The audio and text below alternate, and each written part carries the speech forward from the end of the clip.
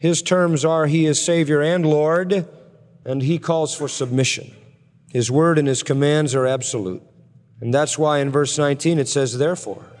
Therefore, what do you mean, therefore? Since I'm in charge, you are to do this. Make disciples of all nations. Why? Because I am in charge and I say to do that.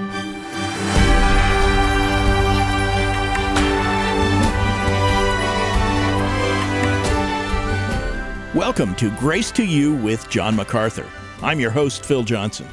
Picture this. You give the gospel to 3 friends, and all 3 reject it. Does that necessarily mean you failed? Should you have said something differently? What's it take to be an effective witness for Christ? Today on Grace to You, John MacArthur takes you through a boot camp of sorts that will help you become what the great teacher Charles Spurgeon called a more potent soul winner. Stay here as John helps you apply practical biblical principles for becoming a faithful evangelist. The title of John's study is The Great Commission. If you have a Bible, turn to Matthew 28, and here is John MacArthur. We come again to our text in Matthew chapter 28, verses 16 to 20. I confess to you a certain amount of frustration in my heart because I could spend weeks on this passage and pull all kinds of truth and teaching from other areas of Scripture to embellish it. But I'm going to really keep it very simple and straightforward and not try to cover too much ground so that it has a unique and condensed impact on our hearts. Now let me say initially, it has always been God's desire to reach the whole world.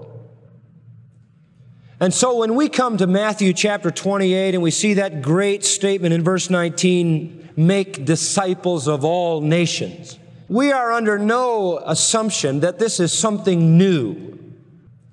It is not something new. It is something very old. For God in the very beginning intended to bring mankind into fellowship and relationship with Himself. In fact, it wasn't until man in sin went away from God that God even designed separate nations. It wasn't until He needed a witness nation, a missionary nation, that He called out Israel to reach the rest of the world. It wasn't until Israel failed to do that God had to call on a small remnant of people to do what the nation would not do. And it is that brings us to Matthew 28. And the words of Jesus, make disciples of all nations, were given to 500 disciples on a hillside in Galilee who were the believing remnant out of an apostate Israel. It was to them and all those who would be of like precious faith with them, including ourselves, that this command comes. But this is only an echo. This is only an echo of God's original intention to reach the world. Even in calling Abraham, He said, out of thee will come a seed, and through that seed will all the families of the earth be blessed. And it was to the nation Israel that God said, declare His glory among the nations. 1 Chronicles 16 and Psalm 96, His wonders among all people. And in Isaiah 42 and Isaiah 43, and then in Isaiah 52 and in Isaiah 66, we hear the prophet who speaks, as it were, the heart of God, telling the people to spread the message to the world. It has always been God's desire to reach the world of lost people and bring them to fellowship with Himself. In 1 Timothy 2, 3, and 4, it says, God our Savior, who will have all men to be saved and come to the knowledge of the truth. So the heart of God has always been a heart to reach the world.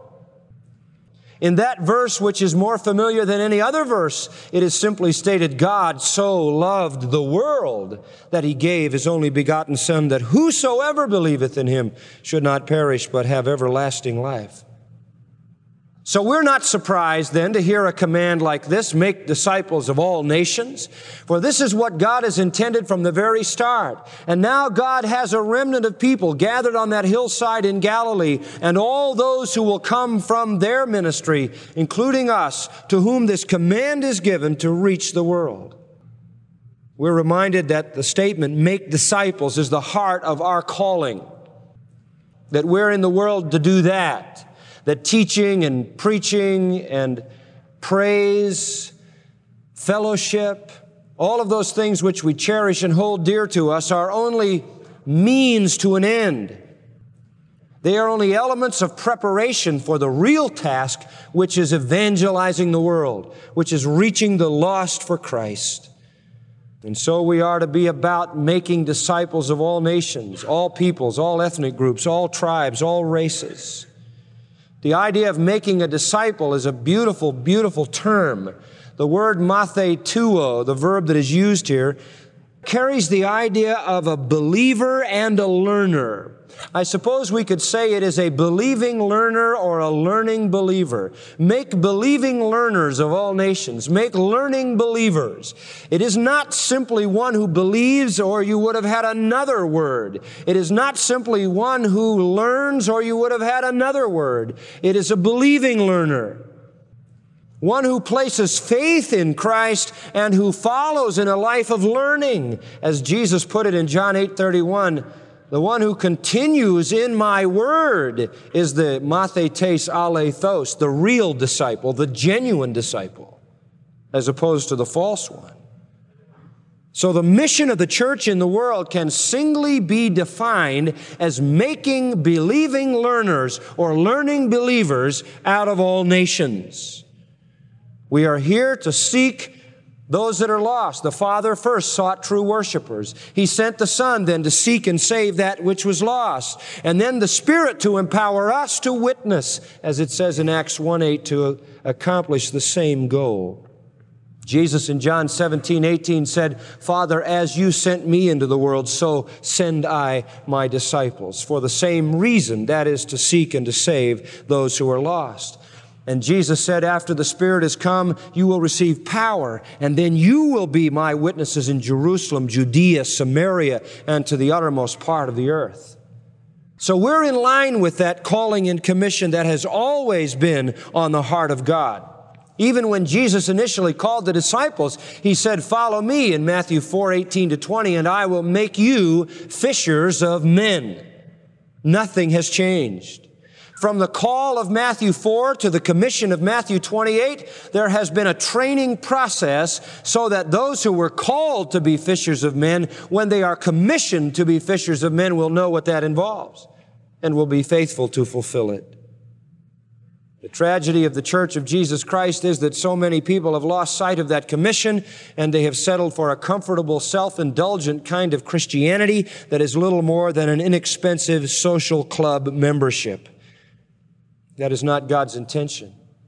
We need to get out of that comfortable mold. We need to get away from that self-indulgent kind of Christian perspective and take on and own and possess and make ours this calling of God we have in this passage. And how do we do it? How do we make disciples of all nations? How? First of all, we have to be available. Availability is the first thing. In verse 16, we read that the 11 disciples went away into Galilee, into a mountain where Jesus had appointed them. And that is to say, they were available. They were where they were supposed to be when they were supposed to be there.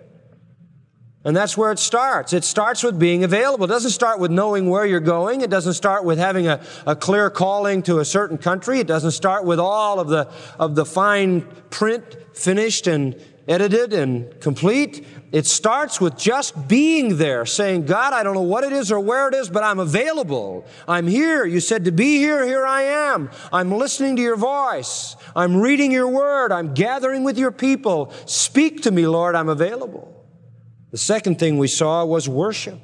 In verse 17, when they did see him and he finally appeared there, at first at a distance and then drawing near, they worshiped him. They fell on their face, prostrate as it were before him, some of them doubting until he came near because they had not yet seen him after his resurrection. But when he came near, surely their doubt was erased, and they too worshiped. And we suggested last time that it is necessary for one who would fulfill the Great Commission to have a worshiping heart. That is to say, his heart or her heart is wholly set on Jesus Christ. All else is lost. All else fades away. When they on that hillside saw the risen Jesus Christ, all their shattered dreams were regathered. All their disappointment was instantly ended. Their sorrow was turned into unbelievable joy. It was a reversal of every emotion they were feeling, and perhaps there was worship that occurred on that day that is equaled by few other worshiping occasions in all of human history. They saw the risen Christ, and everything in them was born anew. They had a focus that was singly on Christ. Like Paul has said, I am determined to know nothing among you save Jesus Christ and Him crucified, who said, for to me to live is Christ and to die is gain. Their focus was so clear. Who said that I may know Him and the power of His resurrection and the fellowship of His sufferings, being made conformable unto His death. It was that single-mindedness that made the difference. They, like David, had set the Lord before them, and all else disappeared. That's what it takes. It is not only an available heart, it is a worshiping heart. And then thirdly, and this is where we come to our lesson today, the third element of fulfilling the Great Commission we see in the passage is submission. Submission. In verse 18, our Lord, when He does come near, speaks and says, all authority is given unto me in heaven and in earth. And He makes a statement, frankly, that staggers my thoughts, and it reaches far beyond my ability to conceive or articulate. He is making a claim to consummate sovereign authority. He has all authority. Now, the word authority is the word exousia. It basically is a word that means privilege or right or power or authority. Essentially, you could define it as the freedom to do whatever you wish. It is freedom without limitation. Jesus Christ, with all authority, is free to do what He wants, when He wants, where He wants, with what He wants, to whomever He wants. It is absolute freedom of choice and action. That's the essence of sovereign authority. Now, we know something of that authority and its range by studying the Gospels. We know, for example, in Matthew 4, verse 23, and in other places, He displayed authority over disease and authority over sickness. We know also in Matthew 4:24, Matthew 8:32, Matthew 12:22, Matthew 17, I think around verse 18, He displayed authority over demons. We see Him on several occasions displaying authority over death, most particularly in John 11 when He raised Lazarus from the dead. In Matthew 7:29, at the close of the Sermon on the Mount, they said He spoke as one having authority, which meant He demonstrated an authority that superseded all other religious teachers and leaders in Israel.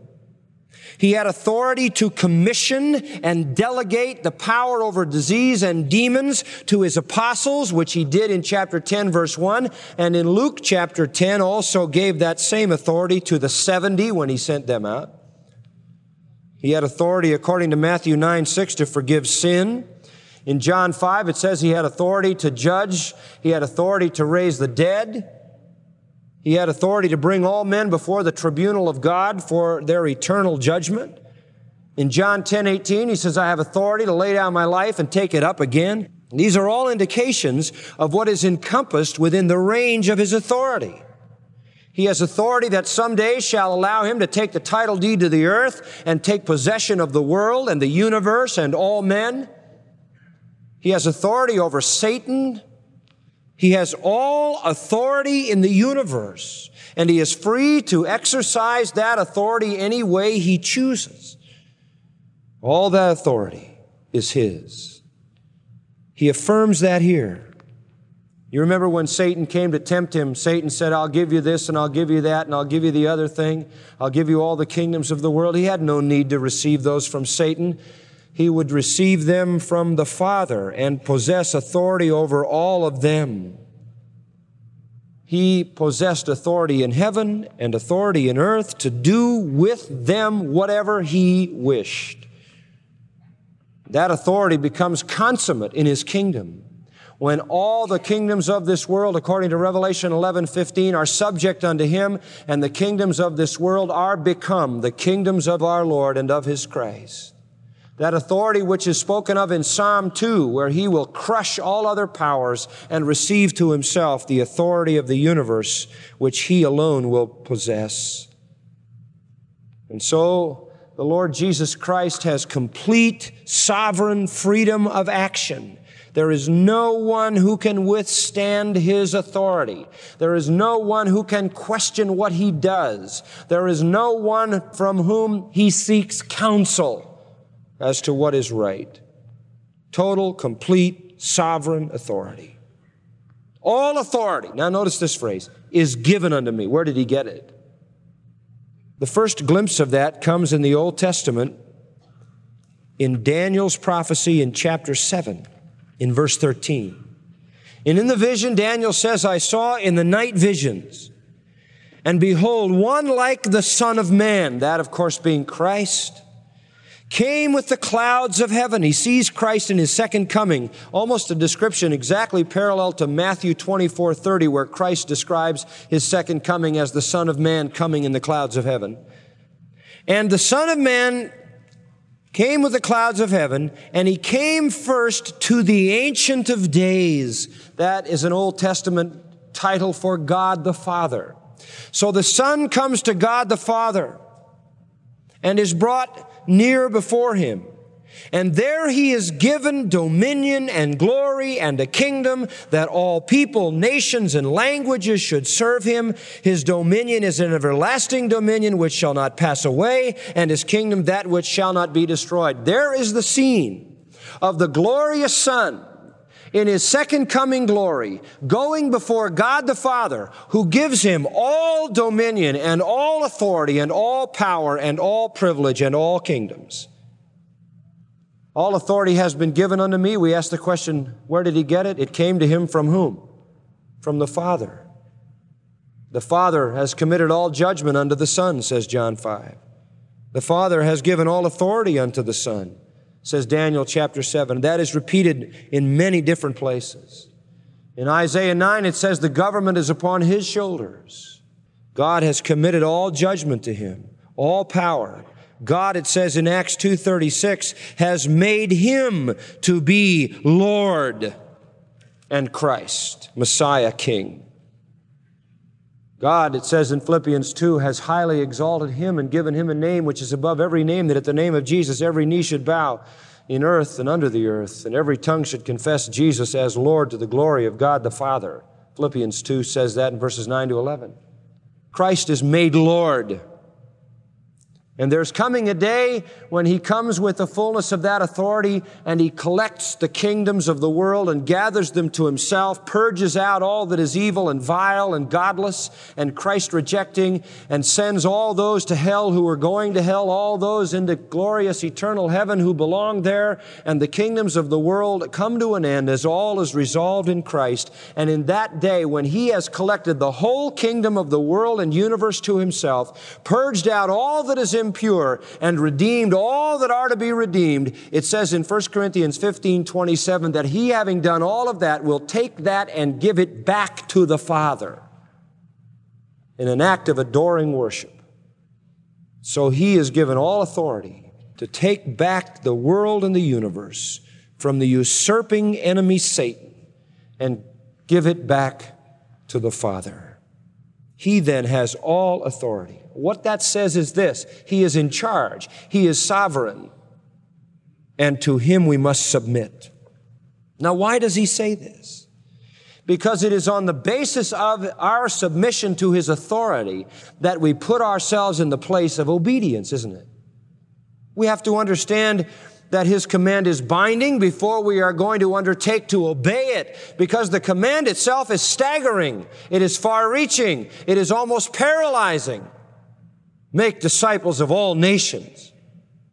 And if it seems difficult to us, imagine what it seemed like to them.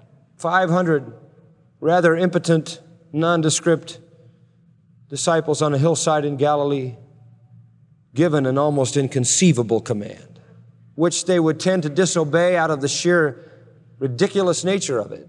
were it not for the fact that Jesus established that he had such authority that they had no choice but to obey.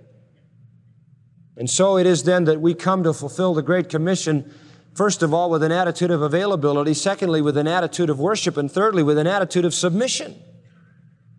It is only people who submit. Now, let me say it another way. If you're waiting for some kind of spiritual goosebump before you feel you're responsible to reach the world, you've got it wrong. It isn't a question of emotion. It is a question of submission. It isn't a question of waiting until you get zapped out of heaven. It isn't a question of waiting until you fall in the middle of the street and your nose lands on a map of South America and you say, "Oh, I see." It isn't until you get a voice from God. It is a question of submission to an already articulated command. All authority is given to Him. And many would love to come to Christ as their advocate to plead for them in behalf of their sins, but they reject Him as the sovereign to rule over them. But that's who He is. His terms are He is Savior and Lord, and He calls for submission. His word and His commands are absolute.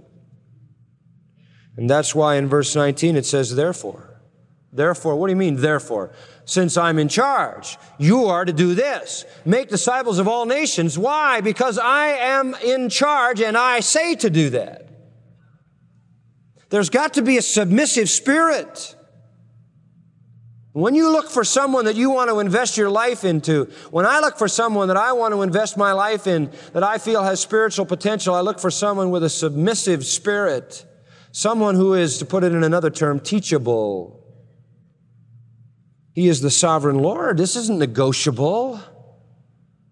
The Great Commission, the mission of the church, then is predicated on three attitudes. The attitude of availability, the attitude of worship, and the attitude of submission. Now listen to me. Those three attitudes indicate a God-centered preoccupation of the heart. They indicate a Godward focus. That my heart is set toward God. That there is a willing, devoted heart. I love the Old Testament when it talks about a willing heart. Exodus 25, Exodus 35, Judges 5, Judges 8, Nehemiah 11, Ezra 1, Ezra 3, verse 5. Other places. It talks about the people had a willing heart. The people had a willing heart. That's the kind of heart you see here. A willing heart, available. A worshiping heart. Submissive heart. To do what He says. And that's the antithesis of being caught up in the inane trivia of our modern world. Of spending our lives and our time and our talent and our energy and our money and our resources on ourselves.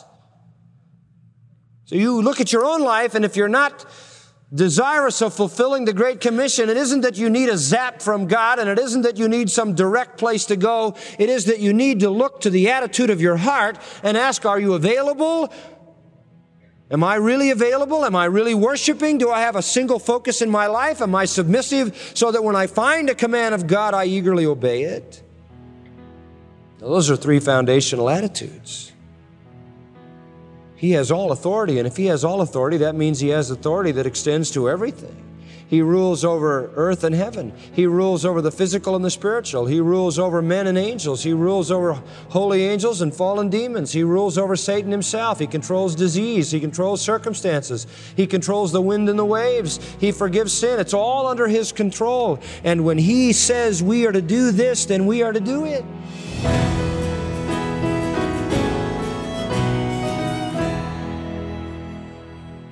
That's John MacArthur, Chancellor of the Masters University and Seminary, with the third principle for effective evangelism, submitting to the sovereignty of God. The title of John's study here on Grace to You is The Great Commission. John, thank you for so much encouragement to follow the Great Commission and to be faithful witnesses for Christ. Let me ask, what do you think is the biggest hurdle that people have to overcome in this area? Is it a lack of skill, a lack of interest, a lack of information, or maybe fear, or all of the above? I think fear is the thing that most restrains people from communicating the gospel. But fear is also the thing that causes people to eliminate the offensive part of the gospel. So when you think about how the gospel is usually presented by people, God loves you and has a wonderful plan for your life approach. It's all very positive, upbeat. Jesus wants you happy, fulfilled, successful, with a good marriage, moving forward in your business, having your desires fulfilled, and all of that. That's the typical contemporary approach to, quote-unquote, the gospel. That is far from the gospel. Why do people leave out sin and righteousness and judgment? Why do they leave that out? Because that's the offensive part. So I think that testifies to the fact that fear causes us to avoid the thing that is the offense. And this is what I was preaching on just a few weeks ago when I said, look, we have to tell sinners that they are sinners, that they have fallen short of the glory of God, that they're under condemnation and headed for eternal hell. And that's what caused them to crucify Jesus. He says in John 7, they hated me because I told them their deeds were evil. When you indict someone, and particularly someone you don't even know, it's not as if you're able to identify all their sins on a list. Just to confront somebody and tell them they're a wretched sinner headed for eternal hell and judgment is a very offensive message. So the very fact that people avoid that out of fear of hostility and rejection tells me that it is fear that stands in the way. But that is what must be said. We can't alter the gospel. We can't leave the message of sin, righteousness, and judgment out and fabricate something foolish and superficial like Jesus wants you to be happy and healthy and all of that. That's not the gospel. The gospel is God will rescue you from hell if you put your faith in Christ. So we've got to get over that. I want to mention a book that will help you with this. Its title is Good News. Good News. Excellent for your own study and devotional reading. It'll equip you to give the gospel faithfully, showing you who the Messiah, our Lord Jesus, is, the only way to heaven, and much more. No need to be at a loss when it comes to telling someone about Jesus Christ. This book, Good News, will be a big help. Hardback, 150 pages, quick but profound reading, affordably priced. That's right, friend. This book looks at these central truths in Scripture, who Jesus is, what he came to earth to accomplish, and why his death and resurrection 2,000 years ago means everything for your life today. Again, to order John's book titled Good News, contact us today. Call toll-free 800-55-GRACE or order online at gty.org. Good News, the gospel of Jesus Christ, costs $10 and shipping is free. To make sure you know who Jesus is and what he accomplished for sinners, ask for John's book titled Good News. Just call us at 800-55-GRACE or go to the website gty.org. And if you have already benefited from one of John's books, or if his recent series, Getting in Step with a Christian Walk, showed you how to live more boldly for Christ, or if someone you know has come to faith after hearing John's teaching, we would love to hear your story. Send your email to letters@gty.org. Once more, that's letters@gty.org. Or you can write us at Grace to You, Box 4000, Panorama City, California, 91412. Now for John MacArthur, I'm Phil Johnson, reminding you to enjoy Grace to You television this Sunday on DirecTV Channel 378, or check our website to see when and where it airs in your area, and then be here tomorrow as John continues his in-depth look at the Great Commission, with another half hour of unleashing God's truth one verse at a time on Grace to You.